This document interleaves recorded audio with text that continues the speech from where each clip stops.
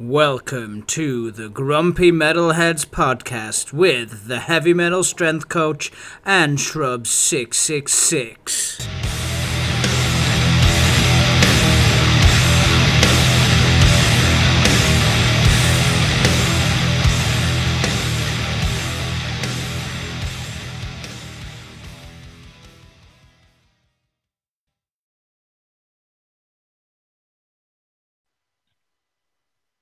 Hi guys, and welcome to another edition of the Grumpy Metalheads podcast. I'm the heavy metal strength coach, and I'm joined by my brother in metal, Shrub 666. How you doing, man? I'm doing good for Sunday morning. It's great. Yeah, we've had a run of being in good spirits on a Sunday, which is against the laws of nature. So how long that can happen, I have no idea. So let's get right into this. Just enjoy it while it lasts, shall we? So what have you been listening to this week, man? This week, well, because I pre-ordered this album on Bandcamp, we seem to have got it a week earlier than literally all the other streaming sites. So it is the Infernal Seas new album, Negotium Crucis. Oh, yes. Apocalyptic Witchcraft. It's their third album. And it's an absolute peach of an album. I can't deny that. Luckily, I've had it for a week to listen to and enjoy. Yeah, I've had it a week to listen to, so it's fully ingrained. It's definitely in my top 10 albums of the year already. Yep. It's got a rawness about it, which is great, without being like that early Tin Waspy raw. His vocals are absolutely on point. Yep. Now, I mean, everything about this album. There's hints of Winter Filleth in there, especially in the opening song, where they've got these sort of like choral gang chants going on with it. There's I even get hints of Immortal in there, but then Emperor. It was just incredible throughout. The vocals are like that live as well. Like they are just as brutal, and I don't know how the guy does it or how long he can do it for. But this band isn't really being listened to whatsoever. Like the top songs on there are like 13 to 15,000, which is absolutely criminal, because this is just perfection right from the opening note until the very last one. I can't even pick out my favourite song. Maybe Devoid of Fear, I'm not sure. Yeah, I think that's one of the Field of the Burned I picked up as one of the ones for me that stood out a little bit. It's got this nice sort of like slow bit in the middle, and then it just kicks off again on the second half of it again. And it's just great. And then, like I say, the opener with that sort of like choral gang chants that some of these black metal bands do, they've got that in there, and it just works so fucking well. I mean, This album is great. The sound throughout is superb. It is a step up from, it was the Great Mortality, wasn't it? It was the last album. It's definitely a step up from the last one. I think the touring and everything else that they've been doing up until the lockdown has certainly helped improve them as a band, because it's coming across in the recordings of this. Absolutely. That they're tighter. You can kind of hear they're tighter as well as a band in it. And just such a good album to listen to, especially if you like your black metal and UK black metal, because the UK has definitely got quite a unique sound that's slightly different from the Scandinavian ones. You can get a feel that, we've started to, our black metal bands have started to find their own unique identity without it trying to copy the Swedish ones so much, and the Scandinavian ones. So you can, a bit like we're hearing Icelandic ones, and they're stepping away from that Scandinavian core sound that a lot of the other bands are having, and making their own little niches for theirs. And the UK has done that as well, I think. So, especially when you get that massive mix of stars, like you got Winter Filleth, Ninkasag, Seor, Rua, and all these other sort of like black metal bands now. And going back where I mean, I wish they were still going, but Woden's Throne and stuff like that. Yeah. There's all these, we've got a very unique, very British sounding black metal band scene going on, and which is great. I'm loving it. I think it's fantastic, and these are definitely up there with some of the top ones. Oh yeah, absolutely. In that scene, without a shadow of a doubt. If the British black metal scene can keep producing albums like this, then it's going to be in a really strong place. Yeah, absolutely. Yeah. It will just get better. It can only get better. So, oh yeah. There was that band that we saw in Sheffield, that were Deadwood Lake. Like, if they can come through and follow in this same footpath as well, I think it would be incredible. In fact, I need to check out if they put out anything recently. Anyway, what else have we got this week, my friend? Okay, we're going to move on to probably one of the establishment's biggest known bands going, really, and it has to be Napalm Death and their new album. I'm going to have to read this out because the title goes on: Throes of Joys in the Jaws of Defeatism. and it's out on Century Media.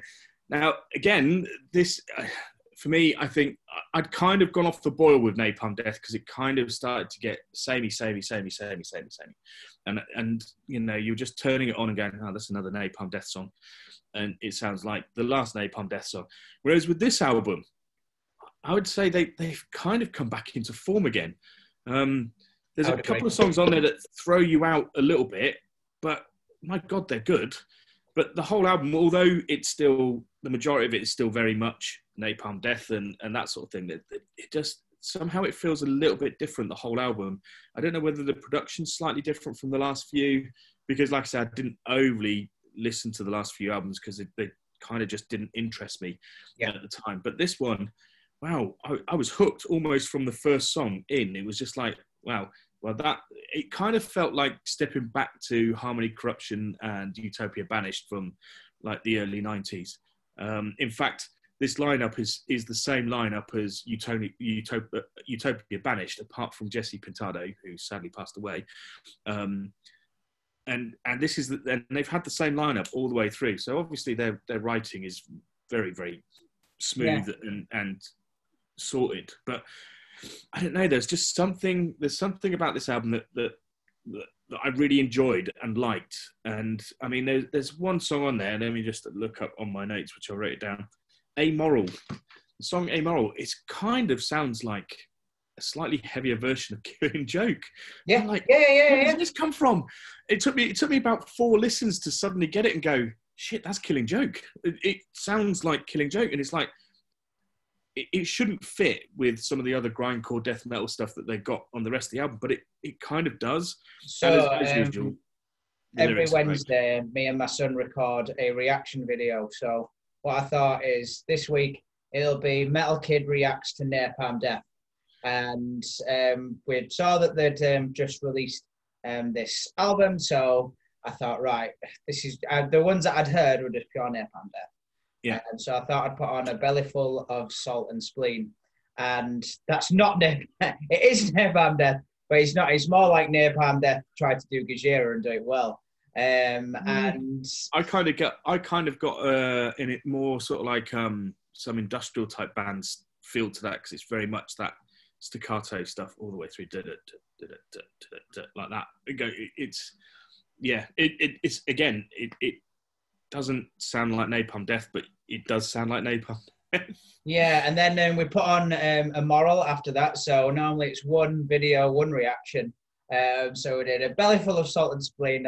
Okay, a great song, but this isn't Napalm Death. So let's check another song out from the album. So I put on A Moral, and I'm like, okay, this still isn't traditional Napalm Death. So I put on When All Is Said and Done afterwards. And we find, so like 20 minutes into this reaction video, we got some old school, middle school Napalm Death there. Yeah. So this, I just found this album really interesting to listen to. It's the bonus track version is really weird as well, because there's some bonus tracks like midway through the album, and then some, of the normal tracks later on in it, and it just, I don't know, it felt like they're doing what the fuck they want, and they're really okay with putting their views out there and doing something different, because I think they had the same impression as you, that it was just the same thing over and over again, and let's try something different and see what happens.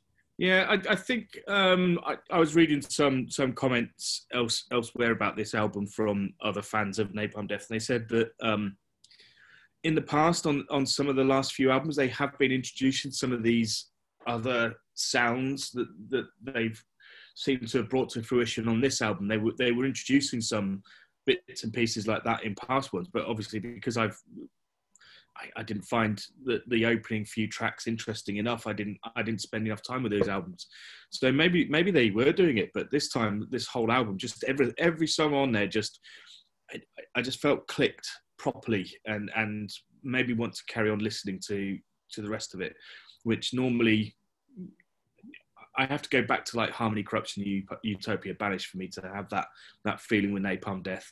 Yeah. But this album proper clicked with me, and I enjoyed it. Yeah, fully. Yeah, it's Absolutely. well worth a listen. Completely agree with you, my friend. Okay, what else have you got this week, my friend? All right, we're going to move on to another death metal band, this time a band called Carnation, who are from Belgium. The album is Where Death Lies. It's out on Seasons of Mist. This is probably for fans of like Bloodbath, Entrails, Entombed, that kind of Swedish death metal sound, but they're from Belgium. It's a great, it's a properly good death metal album. It's not gonna blow you away, but it's just a great listen, and it's recorded really well. It sounds really good, and yeah, it's for anyone that definitely loves sort of like Bloodbath, especially with the era with Mikael Åkerfeldt. Not so much with Nick Holmes, but certainly the Mikael Åkerfeldt era of Bloodbath, and I get some of the feel of what early Entombed, like Left Hand Path, was like, and definitely you get Entrails out of this. It's it's just a really, really good death metal band with a good amount of melody in it as well at times. I mean, they do like to. There's a one in there called Spirit Excision, and that's got bags of melody in the riff. It's amazing. But you know, and for me, that was the standout track on that album. But even just from the opener, it's got plenty of hooks in there that just keep you wanting to listen. It's a good, solid death metal album and worth a listen. So, have you heard the new Skeletal Remains album yet? Yep, we do that last week. Oh, did we talk about that one last week? Okay, cool. Yeah, we did. All right, and what else have you got this week, then, my friend? Gonna go a bit folky now, and Fintroll, and yes, yeah, Fred Zavad, I think that's how you say it. Out on Century Media.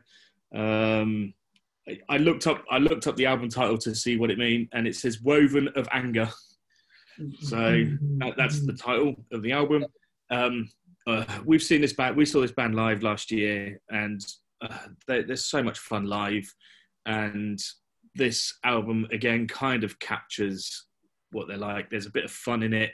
There's now just for our listeners, just to interrupt you there, for you to like someone that is fun on stage is a huge thing, guys. So for a band to be fun and good in Sub 666 world is something that I have never experienced in my entire life. So this album must be a game changer. It's not a game changer because I've been liking Fintroll for a long time, but yeah, well, I like lots of bands and I consider them fun on stage. It's when they start dancing around like pirates and shit like that I know, fucking hell. Bad people. But yeah, no. Pineapples, yeah, we don't talk about pineapples. Yeah, they're a great band live, and and this just kind of captures that. There's an element of fun in it. There's all the sort of like folky melodies and drum patterns that you would expect, with hints of black metal in there, hints of death metal in there. It's just a great fun album. I mean, I like some folk stuff, but there's some stuff I don't like. But this is definitely one of the folk eras that I like. I mean, if you like Moonsorrow, Ensiferum, or Skullmold, they're very much in that vein of of folk, not in some of the really awful folk that's out there. They very much in that high quality, really decent sounding stuff. They're Finnish as well, but all their lyrics are in Swedish, which is slightly odd. Yeah. But I think it's something to do with the vocalist being part of the sort of like Swedish minority that live in Finland. They're Finns, but they're of Swedish descent or something. I was just reading about it, and it quite intrigued me. I didn't realise I know they're all really close nations, but obviously Finnish is definitely a different language to Swedish. But yeah,